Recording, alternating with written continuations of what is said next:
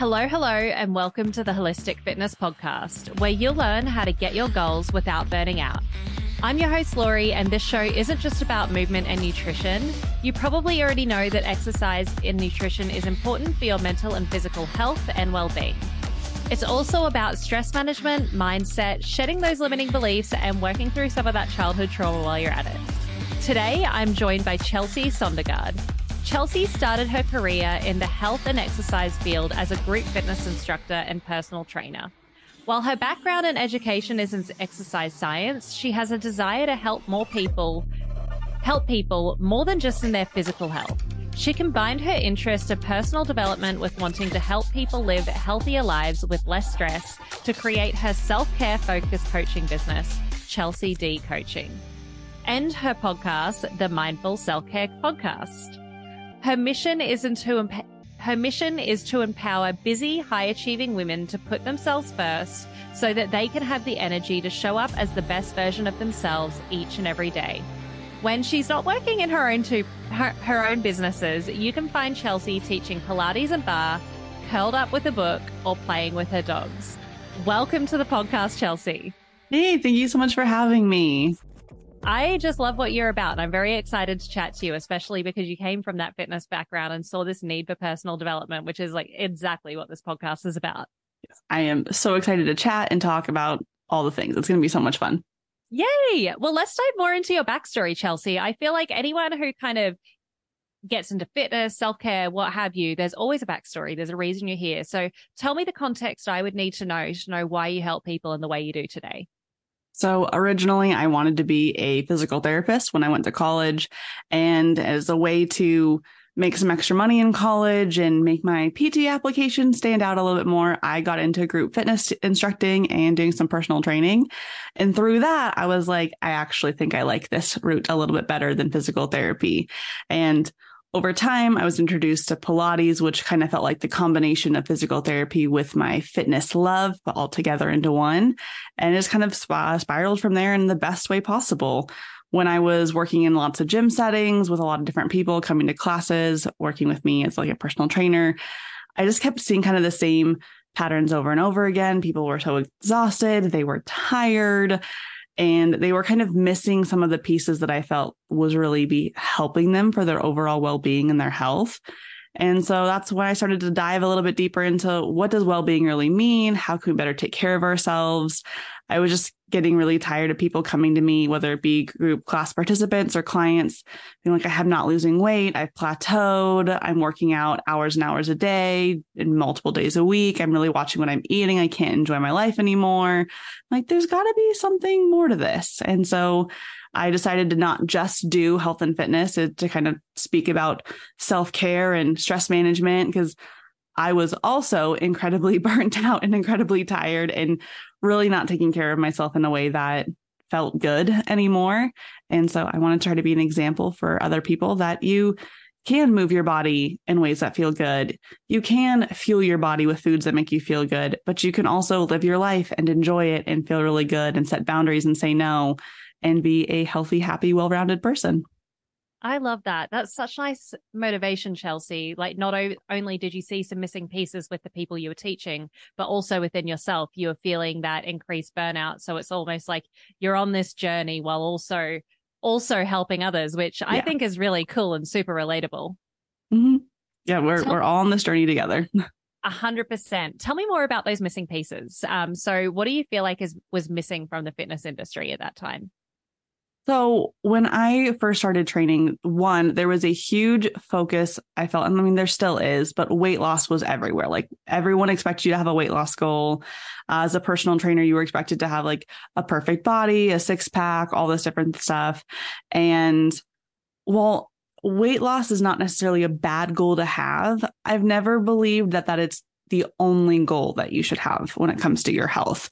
When you're solely focusing on the number of the scale, you can miss out on so many other things that can end up making you unhealthy. Like, just because you hit your calorie count for that day, you hit your macros for that day, doesn't mean that you're actually fueling your body in a way that feels good, or you're eating healthy, nutritious foods that aren't filled with processed chemicals. Doesn't mean that you're not getting enough sleep or drinking enough water or any of those other things. And I just had a bunch of people who would come up to me frustrated that they weren't reaching a weight loss goal, or they just didn't feel like that they were getting anything out of their workouts anymore. And they were spending like 2 hours a day doing really high intensity workouts in the gym most days of the week, if not 5 days or 6 days a week. I'm like, well, there's just got to be more to life. There's got to be more, like, there just needs to be more to our physical activity, to our goals, to our life than just dripping in sweat and making yourself work out so hard you feel like you're going to throw up. And then on top of that, when you're working that hard in the gym, but then you have a family life and you're trying to show up for your friends and you're trying to do everything that you want to at work. Like there's this joke that I feel like we say it's a joke among millennials, but I don't think it's that much of a joke. And we all need to kind of look at it, that we're all really, really, really burned out. We're like the burned out generation. And sometimes I think millennials, or really anyone, can wear that anxiety, that burnout with a badge of honor. And it's not really that good of a thing. Like it's not something we should just kind of laugh off and be like, yeah, I'm really anxious, I'm overwhelmed, I'm burnt out right now. And just kind of be like, it is what it is. Like we should really be looking at what is making us feel that way. And I'm a big believer that if it's your workouts, we have a big problem and we need to make some changes. I love that. The first thing that popped to my head when you spoke about like millennials and being burnt out and stuff like that is like our therapy is, it is what it is. And then you said it. Yeah. We're fine. We're all fine, but we're not.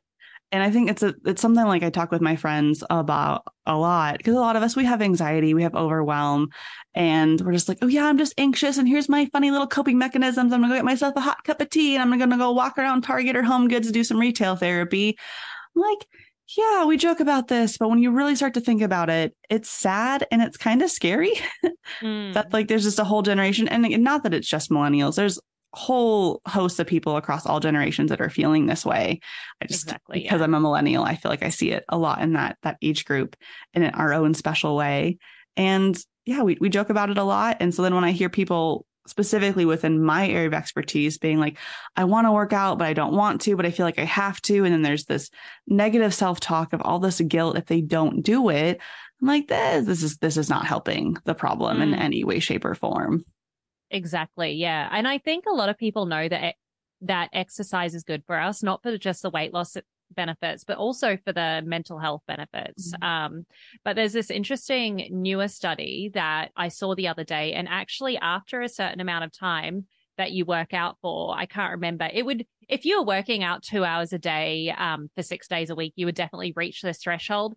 There's this curve where like exercise actually helps with depressive episodes, and then once you get to too much exercise, it doesn't help, which I found really interesting. It's like the sweet spot of exercise where it helps. And I wonder, like, just because I worked in bodybuilding gyms and stuff like that, and I saw a lot of body dysmorphia, and I wonder if it's like because of an increase in obsession. I wonder what the qualitative aspects of that study are. Yeah. And I mean, I always think like mindset is so important, because whatever you're thinking is what you're paying attention to. And one of the other reasons why I don't like focusing on weight loss as your only goal is because for myself, it's never worked. When I'm focusing on like, oh, I really want to lose however many pounds, whatever it is, I obsess about what I'm eating. I'm obsessing about my workouts. I'm always like, is this enough?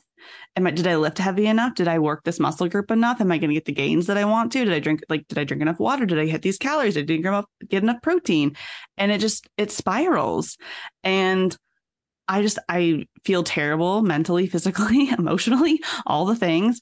And when I just kind of let myself be and I allow myself to trust my body and the energy levels that I have, and just kind of what I want to do for my workouts with some sort of kind of structure and plan still, I feel so much better about myself. And I feel like if I was trying to lose weight, when I stopped kind of letting go of that like force, that trying, it happens.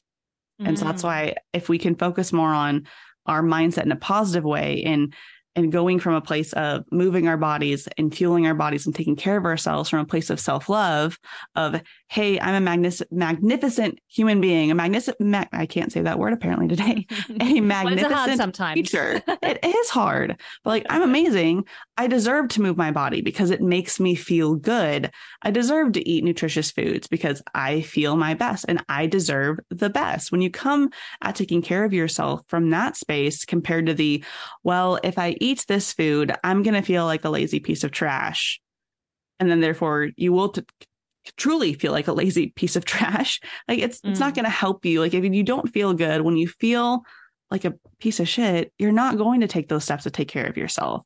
So if you can come from a place that's a lot more loving, a lot more caring, you speak to yourself the way you would speak to a friend or another loved one, you're going to be able to take those steps a lot more consistently and a lot more easily to just make yourself feel better.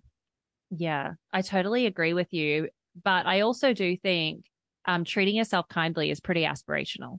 I think that, we would never speak to another person the way that we speak to ourselves, like even our worst enemy. We wouldn't speak to them like that because I think inherently humans are pretty hard on themselves. Well, I speak for myself and I speak to people I've coached. Humans are hard on themselves in my observations. So what does that process look like going from like exercising from a place of self-hatred to a place of self-love? I think at least for me, it started with admitting that I am a human that has a limited capacity for energy every single day. There is only so much I can give for everything in my life. There's only so much I can give at work, in my personal life. There's only so much I can give in my workouts every single day. And that energy amount changes from day to day. So when I think I started looking at it from approach of I'm not a machine, and this is what I tell my clients too, and people that I'm working with of, you are only meant to put so much out into the world every single day. Give yourself some grace to meet yourself where you're at. And like, so today it was a really gloomy, rainy day here where I live. I normally spend part of my morning curled up reading with a book. And I wanted to work out kind of. I was kind of lying there like, I could just stay on my couch. It'd be fine. And I know for a solid fact that if I move my body, I will feel better physically and mentally. So I was like, okay, well, I'm not feeling like doing anything really intense, like doing a boot camp class, doing a HIIT workout, heavy lifting just didn't sound very good to me. It kind of made me want to just truly throw the blanket over my head and curl up in a ball. It's like, but I'm enjoying reading my book. Why don't I take my book down and get on my elliptical? Because I have a little home gym in my basement and read for a little bit longer while on my elliptical.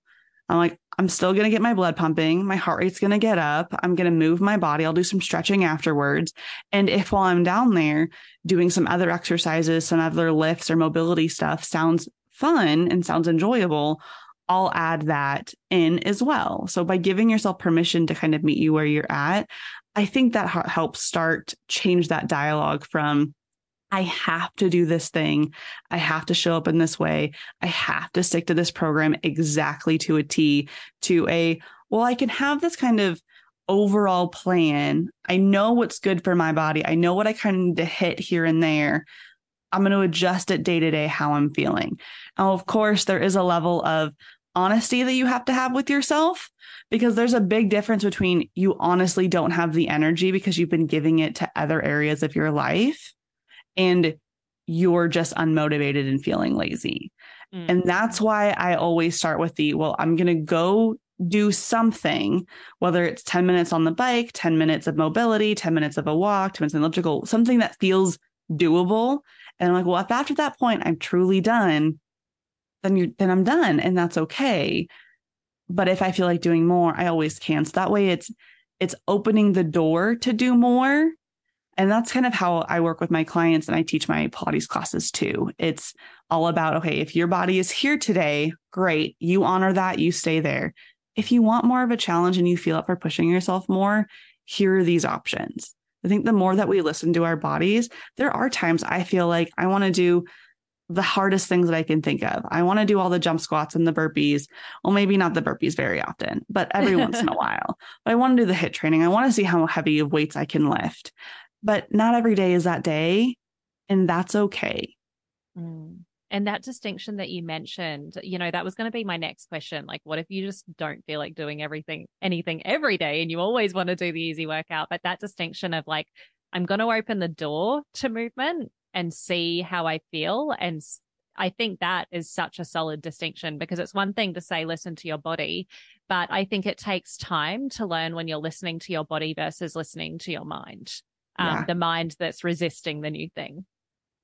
One thing I've noticed is being a millennial that got really burnt out. There was a couple of years ago, I was super, super, super burnt out and done a lot of work the past few years to allow myself time to rest, ease back into workouts and just feel better in a lot of areas of my life. And one of the things that I worked on was I regulated my nervous system because I realized I was not living in a parasympathetic nervous system place. It was very much in a sympathetic place. And so I was anxious a lot. And one of the things that I found out while kind of doing some of that work for myself was that when you are in that kind of fight or flight, anxiety, overwhelm state, it's really hard. It's extra hard to do the things that you in your head know you need to do. And so now, like a few years after being incredibly burnt out, I'll have moments where I'm like, actually, yesterday I had another example where I was like, I don't really feel like working out today. There's this other thing I want to go do. But I knew I'm like, I will feel so much better if I just work out right now. Like whatever it is that I want to do, it can wait till later. It's not that big of a deal. But if I don't work out right now, if I don't move my body, I'm not going to have that opportunity the rest of the day. I'm not going to feel as good. And it was a Pilates workout, which always makes my joints and my body just feel so much better.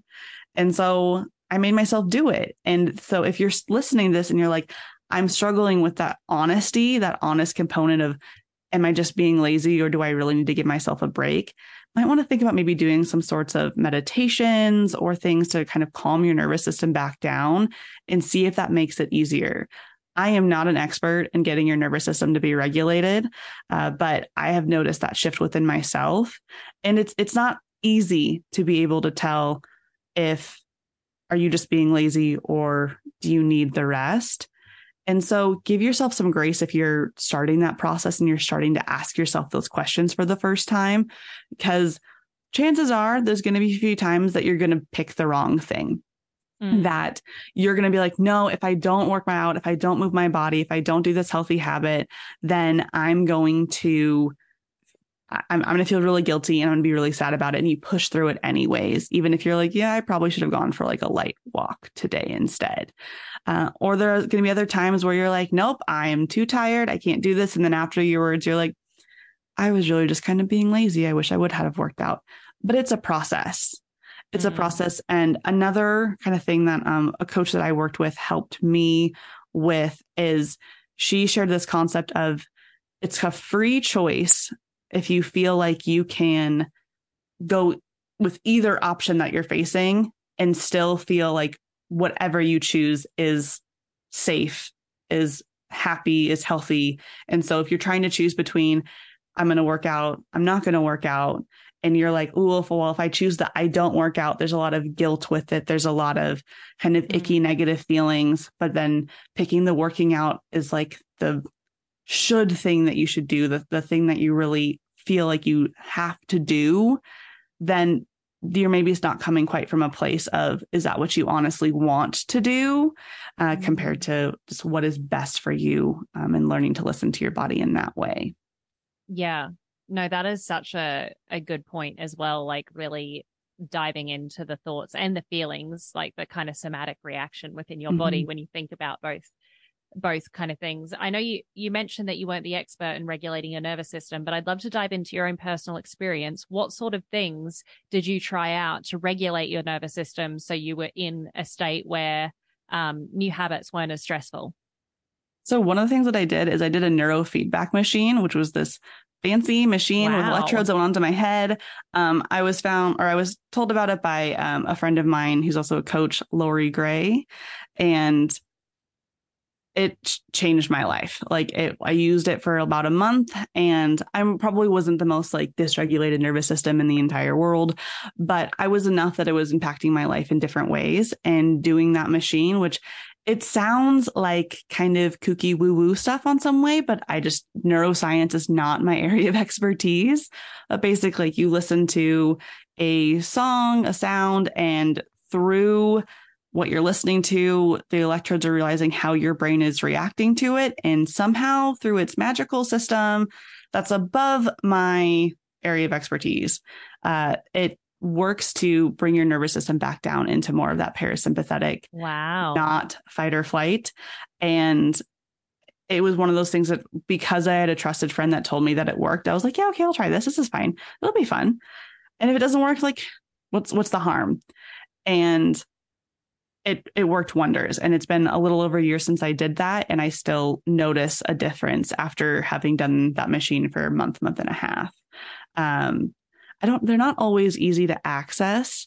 And they're very expensive to buy personally. But there are some facilities that have some. So if you're interested, I would encourage someone to like Google neurofeedback machines. That's so cool. Find someone in your area.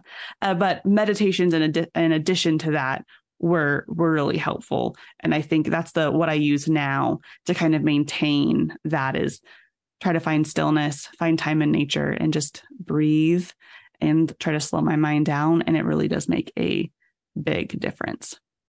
Are you tired of constantly feeling burnt out while trying to achieve your goals?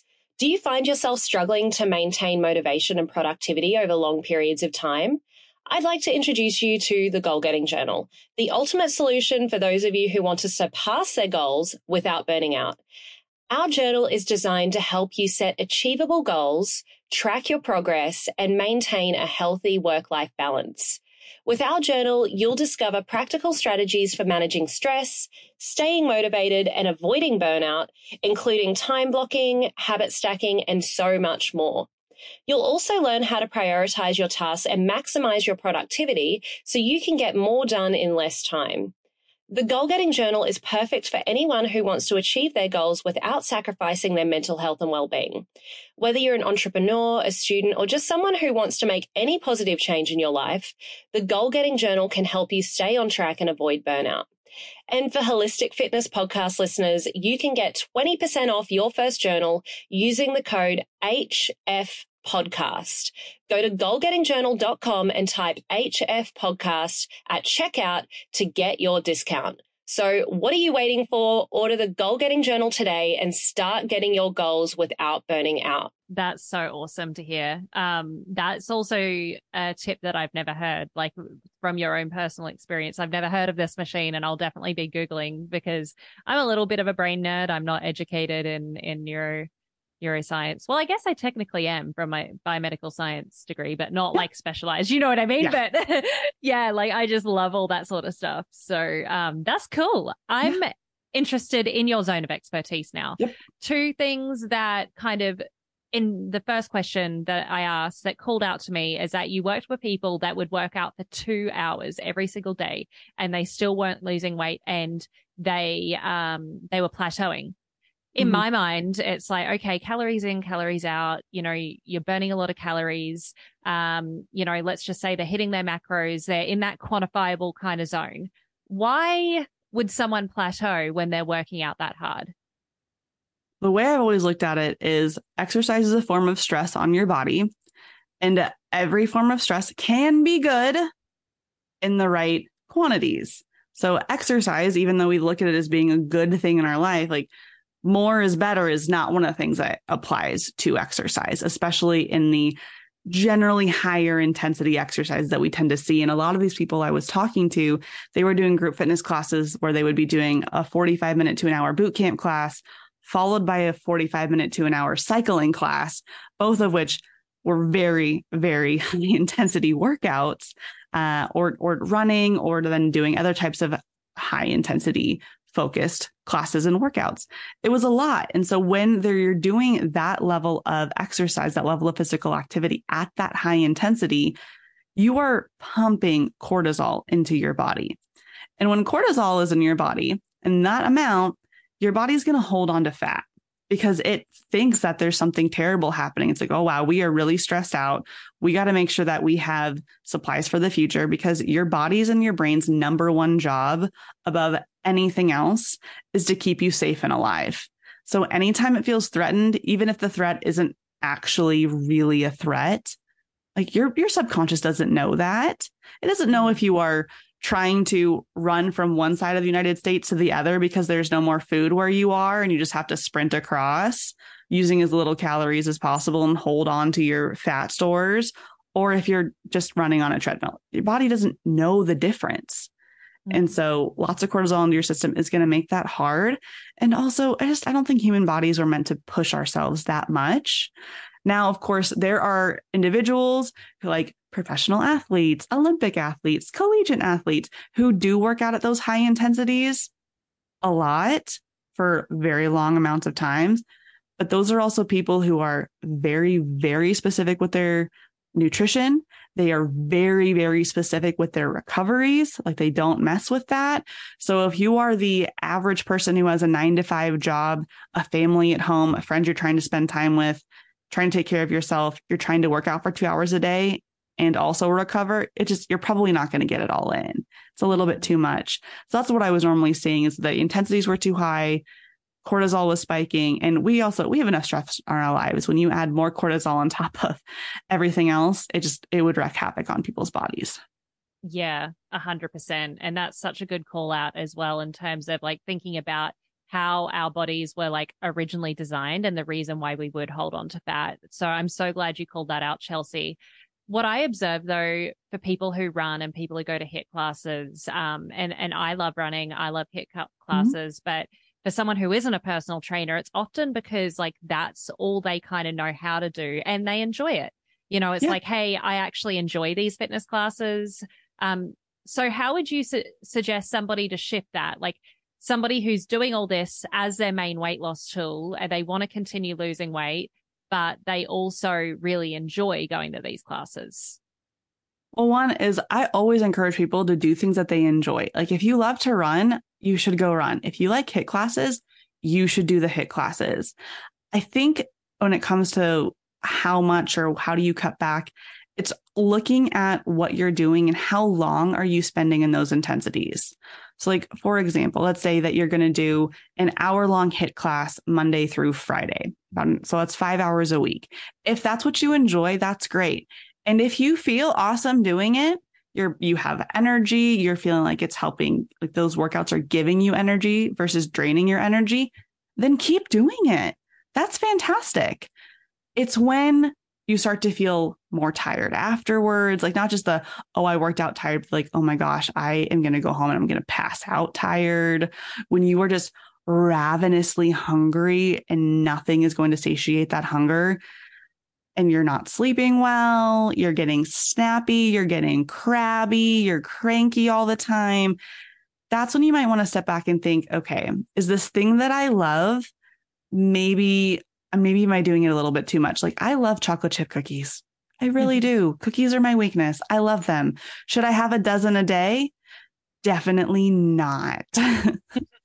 And so sometimes the things that we love, we have to monitor how much we're doing them. And so the things that I use are the American College of Sports Medicine exercise guidelines for general health. And so those state that if you're going to do moderate physical activity of an accumulation of 150 minutes across a week is enough physical activity for general health. And if you're going to do vigorous activity, which is going to be things like HIIT trainings, then you need 75 minutes accumulated across a week. So if you're going to do HIIT training 5 days a week for an hour, that's a lot more than 75 minutes. Now, again, that's general health. And so do we have to completely stick to those guidelines? No, they're guidelines for a reason. You can adjust them as works for you.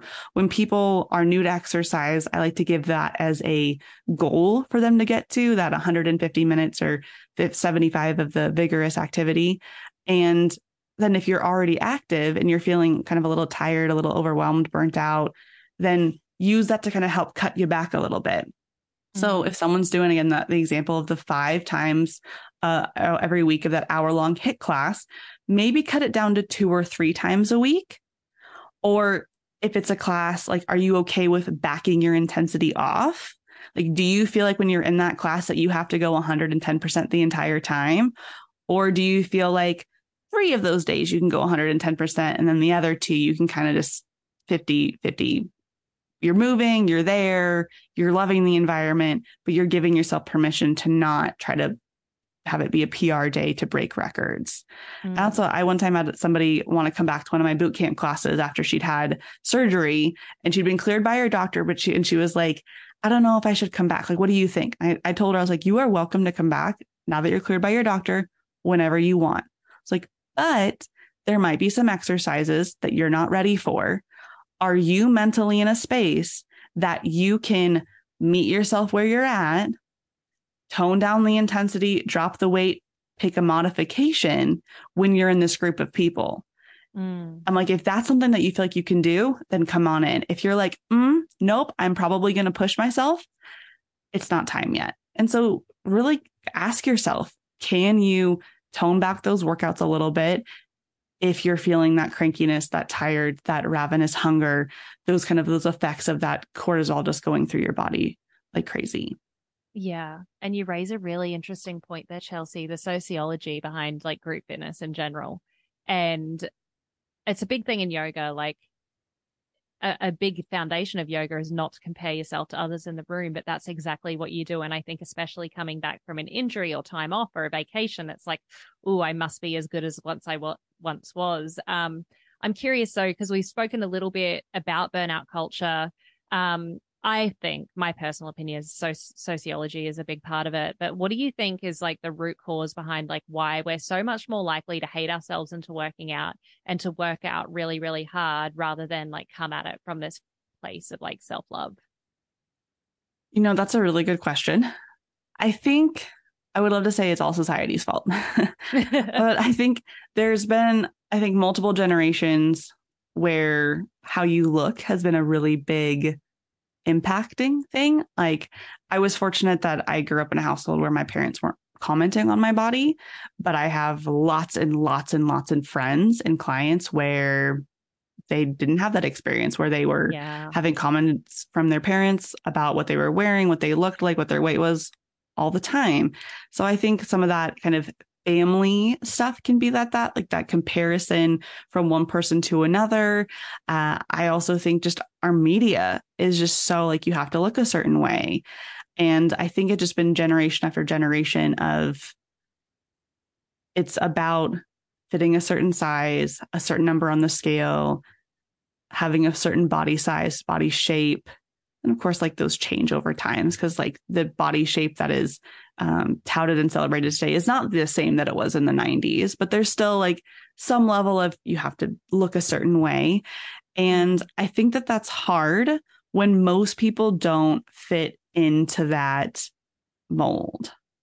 And I know for me, I've truly tried to never put too much emphasis onto like the number on the scale or the size of clothes that I wear.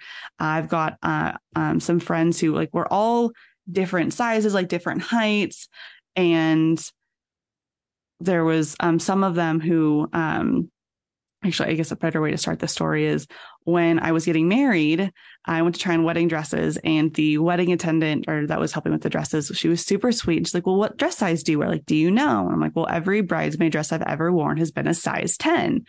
I have broad shoulders and a broad rib cage. I've got a larger bone structure. It is what it is. I'm not going to be able to shrink it. And she looked at me and she's like, oh, I don't think you're a size 10. I think you're closer to a size 8 at least. And I was like, that's really sweet. Again, shoulders are this wide. Pelvis is this wide. Rib cage is this wide. And so we go and try on dresses and I'm like, okay, whatever, it's fine. And we find one that I like and she measures me and she's like, oh yeah, the designer says to order you a size 10.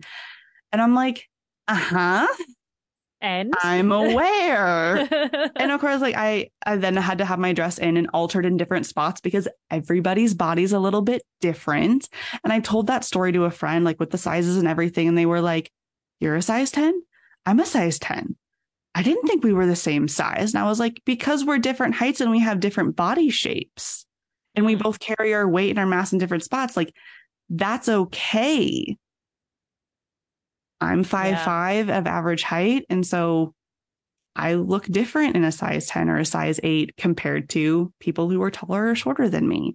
But we're, as a society, have that kind of number drilled into our head of like, oh, you should be a size 0 or a size 2, or you should be a certain number of pounds on the scale. And if you're not that, then like you're quote unquote wrong according to society's beauty standards, which then makes people feel like they're not okay, they're not good enough. And then of course they're going to act out in ways that are going to be harmful to their body in the ways that they're eating and in the ways that they're exercising. Yeah, you're so right. It's like what we're fed isn't really bio-individualized by society. Like that 1,200 calorie diet thing, I think like women are meant to be 135 pounds. It's like, if you're above average height, there's no way. You know, if you're above average height, that's pretty hard. Yeah. I mean, 100%. I've also talked to some friends who have had kind of dieting shoved down their throat from a very young age. And I was really fortunate that I wasn't. Yeah. And I had a friend recently who started working out. She was trying to eat healthier and she was given macros by the personal trainer that she was working with. And she was like, Chelsea, these have got to be wrong. And so I looked at them and I was like, well, like, what are the total calories? I'm like, I don't want to do the math real fast. Can you just tell me what your total calories are? She's like, it's like 2,000. I was like, yup, that's probably right. That's probably fine. I'm like, if you're trying to build muscle, maybe lose a little body fat percentage, you're working out, you're staying active. I'm like, 2,000 is probably not really that far off. She's like, it's so high. I'm like, it's not. And so I pulled out, I have an Oura ring as an activity tracker. And so I pulled mine out. And of course, it's using a lot of estimations to come up with its average calorie expenditure for a day. And so I pulled up mine. And again, we're not the same body size. We don't have the same muscle mass. So it's going to be a little different. But I was like, look at how many calories I'm burning. I'm like, I'm almost always burning over 2,000 calories and not closer to 2,600 because I have a very active job. It's like, there you go. Look, your 2,000 is going to be okay. It's not going to be end of the world. You're working out hard. You need to give your body energy. It's going to be fine. Yeah.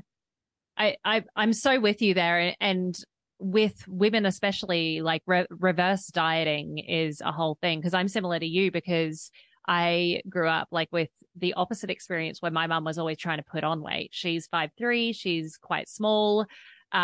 She was always trying to put on weight and I have curves, 5'9". So like a lot taller as well, and always told how beautiful my body was and stuff like that. So the exact opposite experience of what, and all of these kind of standards I've learned through my clients and through being on this podcast. Like I heard of an almond mum for the first time the other day. And I'm like, what's an almond mum? I've never heard of this. Isn't Apparently, that like, if you're hungry, you're supposed to just eat an almond? Yeah, something like that. I've heard about that too. Yeah. I did not have that experience growing up either. I know. And reverse dieting is actually really, really important because, like, let's just say your friend has been told to have like 2,000 calories and they've been eating 1,200 calories all their life. Like they kind of need to work themselves up to that point so that they can eventually lose the fat they want, because chances are if you're having 1,200 calories and only focused on calories and not the macros, you probably don't have enough muscle mass to be burning at that rate yet. There's like so much that goes into it, but you can eat more than you think. Yeah. And I think it's about being intentional when you eat. Yes. I know I recently started kind of going on this journey of paying a lot of attention to my blood sugar. Diabetes runs in my family and I just really like preventative care. And so I would rather figure something out now when I'm fairly young and have an opportunity to really make a big impact on my health.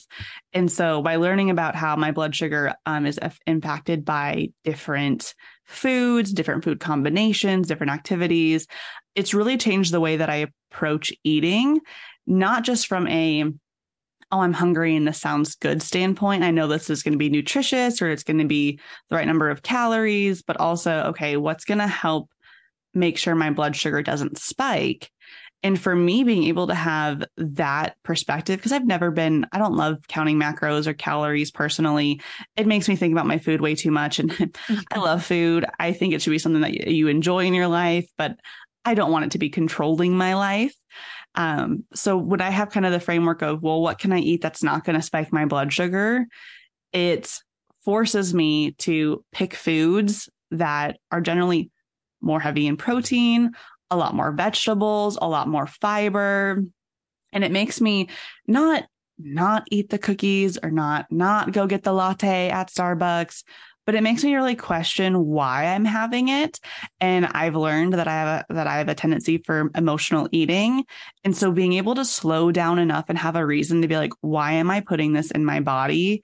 It makes a huge difference for me. And now I know people who aren't emotional eaters and they're like, yeah, like I can just eat exactly what's on a meal plan all the time. I'm like, no, I need it to like Congrats. taste good for you. But like, I really do enjoy eating food, and I just have to toe the line of making sure it's not being detrimental to my health.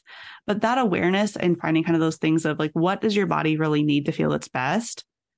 It makes a big difference. And I had somebody ask me recently what I thought of like the carnivore diet.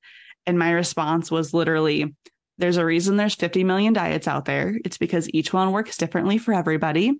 I've heard science say that the keto diet is the worst thing. I've heard people say that the carnivore diet's the worst thing. I've heard people say the vegetarian diet's the worst thing. And I also know people who eat in all of those different ways who feel absolutely fantastic. So if somebody wants to try something and it makes them feel good, good for them. We all have to find that way of, how am I going to put food in my body that makes me feel my best? Hey, Holistic Fitness fam, a quick message from one of our sponsors, Ned. As you all know, I recommend good nutrition, movement, and stress management practices before supplementing, so you know what type of supplementation that your body actually needs. For me, I supplement with very few products, but Ned is one of them. I'm a type A, high energy, ambitious business girly with massive goals. And sometimes I honestly just need to chill out and relax a bit. I've found that both Ned's de-stress and sleep blends fit in with my busy lifestyle and ambitious goals, but I was honestly not a big fan of CBD products before trying Ned, mostly because of the culture surrounding weed. I just didn't want something that was going to alter my state of mind so that I became much less of a goal-getter or less ambitious. That was until I learned about full spectrum hemp and their benefits. Ned blends are chock full of premium CBD and a full spectrum hemp of active cannabinoids. Ned's full spectrum hemp oil nourishes the body's endocannabinoid system to offer functional support for stress, sleep, inflammation, and balance. These products are science-backed, nature-based solutions that offer an alternative to prescription and over-the-counter drugs. All of Ned's full spectrum hemp oil is extracted from USDA certified organic hemp plants grown by an independent farmer named Jonathan in Colorado. I'm obviously a big fan, but don't take just my word for it. Ned CBD products have over 2,000 five-star reviews, and they work with incredible partners in the medical field like Dr. Caroline Leaf, Dr. Christian Gonzalez, and Dr. Will Cole. Ned is providing Holistic Fitness podcast listeners a very special discount. If you'd like to give Ned a try, listeners get 15% off Ned products with the code LaurieLee, LORILEE. Thanks, Ned, for sponsoring the show and offering a natural remedy to bring balance to so many people's well-being. Yeah, fuck around and find out is what I say. Just mess around, try a whole bunch of different things and figure out.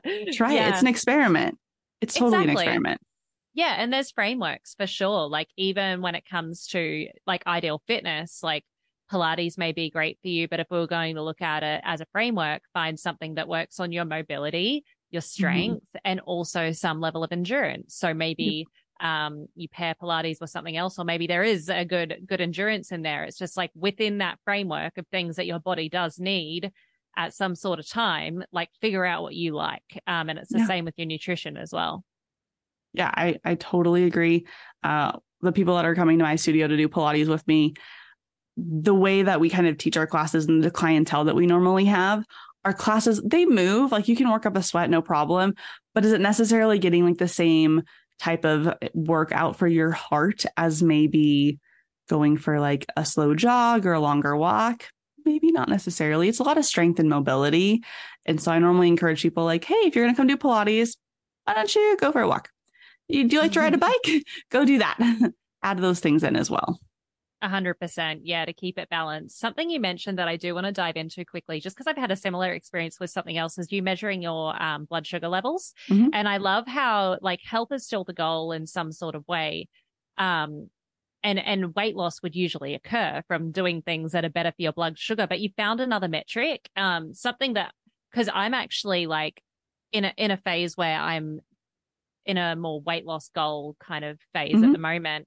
But something I'm really enjoying measuring at the moment is my heart rate variability, because I have a Whoop, and my resting heart rate. And I've noticed when I've got really high recovery levels and I'm feeling good, I'm getting out of bed easier. Those two metrics are usually better. And that's from balancing my recovery activities like yoga with running and weightlifting and Yeah. stuff like that. So while weight loss is still important to me for sure, I'm at a stage in my life where I've put on more weight than I would like, which happens. Your body goes through phases. I'm really enjoying like focusing on those metrics that I've noticed make me feel a certain way. I love that you bring that up because that's the exact reason why I don't love weight loss being your primary goal. Because when you start taking care of your body, most of the time, weight loss is going to happen. And weight loss and weight gain are two really complicated things that marketing has made think is just calories in, calories out. It's it is on the surface level. There's a lot more to it. So when you can focus things like what are your recovery metrics? What are those blood sugars? Well, what weight are you lifting? How far are you running? When you can look at those other things, like how are your clothes fitting? Like notice those things more than just what the number on the scale is, because that's so much more motivating. And it's just you're gonna feel better and you're gonna be focusing on that stuff so much more. And it'll help you make those choices that are gonna help you feel your best and most likely lose weight too long term. But if you're just constantly looking at the scale, like the number on the scale fluctuates a lot. Actually, before hopping on this, I just happened to pull up Facebook and I can't remember who it was, but it was some fitness account that I follow and they had a picture of a scale and they were like, hey, y'all, I'm like 1 pound heavier this morning than I was yesterday. We want to know why? They're like, I don't know. It doesn't matter. I probably ate later yesterday than I did the day before. And I was like, I like this. I like hearing this content of it's not the end all be all of the world.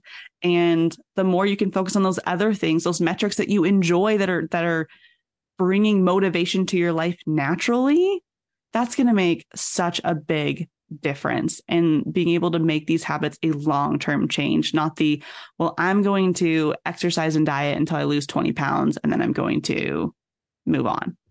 Exactly. Yeah. And I find that clients actually get a lot of like, when you mentioned that running metric or the lifting, like when somebody can like run 3 miles or run 5 miles, like they get so hyped. And I would say that hype kind of motivates you to do more so than the weight loss, because I feel like the weight loss, like you can't just keep losing weight because like you just can't, you know what I mean? You get to a point where you're at your ideal kind of weight range. Whereas with some other goals, you can keep on working at those, which that's why I think diversity in goals is so important. Mm-hmm.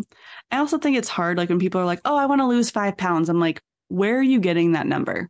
Like, where does that come from? Because I also like when I was burnt out, I gained weight because I'm an emotional eater and I wasn't exercising because I felt tired and I was exhausted. I was definitely using the I'm tired as an excuse to not work out. And so like I gained some weight and it wasn't until some of my clothes started to feel a little bit tighter that I was like, oh, and then I went to the doctors and I saw a different number on the scale than I was used to. And I was like, oh, okay.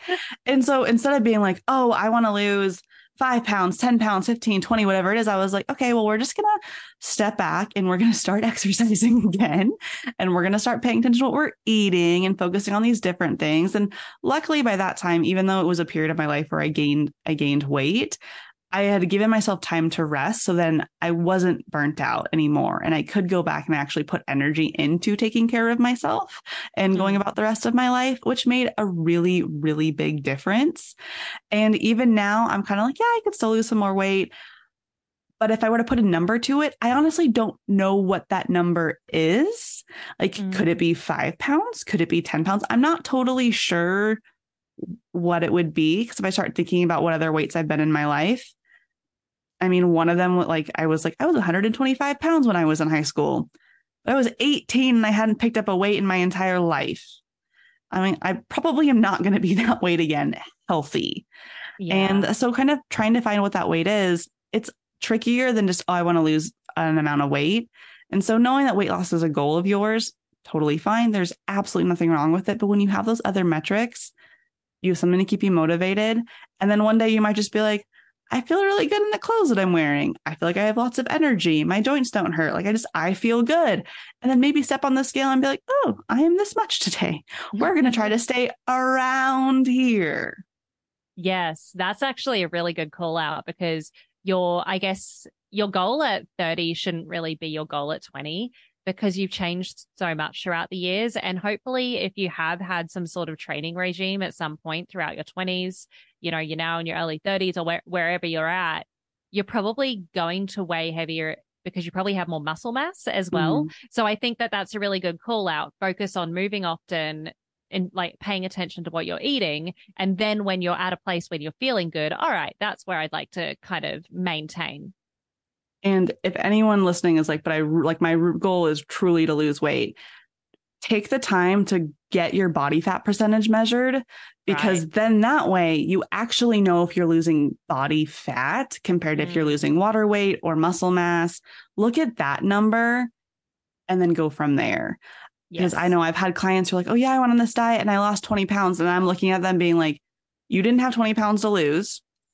And I'm pretty sure what you lost was muscle mass. And I'm starting to see changes in your strength ability when we're exercising. And that's not healthy. So yeah, so if you're going to really focus on kind of that changing your body size, changing your weight, try to get your body fat percentage measured so you can get some accurate information, because muscle is going to weigh more than fat. It's a lot denser. Yes. And muscle is so important. My doctor I go to a holistic doctor, one of the in-body scanners, which I used to have at one of the gyms I used to work at. And they're amazing because they're awesome. Yeah, they do your skeletal muscle mass. So you want to keep that and increase that. And then your body fat, which you obviously want to reduce. So definitely recommend people to look at that in their local area too. Yes. And a lot of those kind of the in-body, like those bioelectrical impedance measurements, they're pretty readily available. I think a lot of supplement stores have them anymore. Just make sure you're properly hydrated when you go in, because if you're not hydrated, you will get a higher body fat percentage than is accurate. So drink your water before. Yeah, drink your water. Drink your water. And I used to work at a gym where the trainers doing the test would not tell people that they needed to be hydrated before. And I'm like, it probably wasn't the most accurate piece of information. Make sure you're dehydrated when you go again, I guess. At least you could compare semi-equal body states. Makes for a good story if you don't tell them on the first round, but you do tell them on the last round. Yes, maybe that was the trick, and I'm just too honest. Maybe. No, I much prefer the honesty. I really enjoyed our conversation today, Chelsea. We've spoken about a lot of different things, but I'd love for you to create your own question now. Is there anything that we haven't spoken about today during this podcast episode that you'd really like to chat about? I would say we kind of touched on it a little bit, but find a way of moving your body that feels good for you in whatever way that is. If you love HIIT workouts, if you love running, if you love weightlifting, I'm someone who I like to do different things. I like to do Pilates. I like to weightlift. I like to do bar. I like to cycle. I like to walk. I like to every once in a while run. And so a lot of times I'm kind of creating my workouts for the week, for the month, based off of how I'm feeling and what is interesting me at that point in time. Do I want to work out with other people in a group fitness class? Do I want to be by myself in my basement? But be willing to experiment, be willing to go try new things, new environments, and just see what you like. And then do that. Make it as something that you do consistently, you put into your schedule, into your routines. And yeah, that's probably my best piece of advice when it comes to move your body, is find something that brings you actual joy, because you are more likely to do it, which is the important thing. Yes. And I love that you've mentioned that, because I think it's similar to the diet. People will fixate on one specific thing as being the be all and end all to losing weight, when it's really like the more tools you have in your toolkit, the better, because you have the knowledge to say, hey, I'm not feeling a group workout today. I'm going to try the elliptical, because you now know how to use an elliptical. Yeah. Like I love yoga, but I don't love yoga all the time. Yoga for me is one of those classes that I like going to it when I feel like I need to slow down. I want to stretch more and I want to challenge my body in a different way. But if I was like, I'm going to do yoga every single day, I wouldn't enjoy that. Same thing for running. If I was like, I'm going to run every single day, probably wouldn't have a good time. But if I run when it sounds fun and exciting and I have that energy and I just want to do it, then I'm going to be a lot happier and my body is going to be a lot happier too. I love that. Yeah. You know what? Personally, I'm just going to provide this different kind of blend for people. I go through phases. I go through phases where I want to run every single day for 2 weeks, and then I want to do classes every day, and then I want to do yoga every day. It's really weird. It's like a hyper focusing, I guess. It's like I'm hyper fixated on the one thing for a bit, and then I move to something else. I do that too. Yeah. I'll become obsessed with something. And normally if I feel like I'm getting obsessed with a certain type of thing, I just kind of go through the checklist you mentioned earlier. Is there strength training involved? Is there mobility? Are we doing endurance? Is my heart rate getting up a little higher? Am I recovering enough? Okay. If those things are happening, then we're good. I'm going to keep doing whatever I feel like doing, even if it's the same thing every single day for 2 weeks. Exactly. No, I love that. It's been an absolute pleasure chatting with you today, Chelsea. And I'm sure, other folks, they want to get in touch with you. So how can we all get in touch with you? So the best way right now is on Instagram at the Mindful Self-Care. That's where you're going to find anything that I'm kind of doing right now. And then I got my podcast on there too, which is kind of very similar to this. We talk all things self-care, and my definition of self-care is very broad. It is anything that makes you feel good and gives you energy. And so we talk fitness, nutrition, mental health. Sometimes it's me talking with a guest about a topic that they're an expert in, or just their experience with their self-care, or it's me giving my thoughts on something. Amazing. So if you love the holistic fitness podcast, you're definitely going to love the Mindful Self-Care podcast. Yeah, that'll be fun. Awesome. Well, thanks so much for joining. I've really loved having you, Chelsea. Thank you so much for having me, Lori. This has been fantastic. No worries. And for everyone listening at home, whether you're vacuuming the house, driving the car, whatever you're up to, eat well, move well, breathe well. And until next time, keep shining.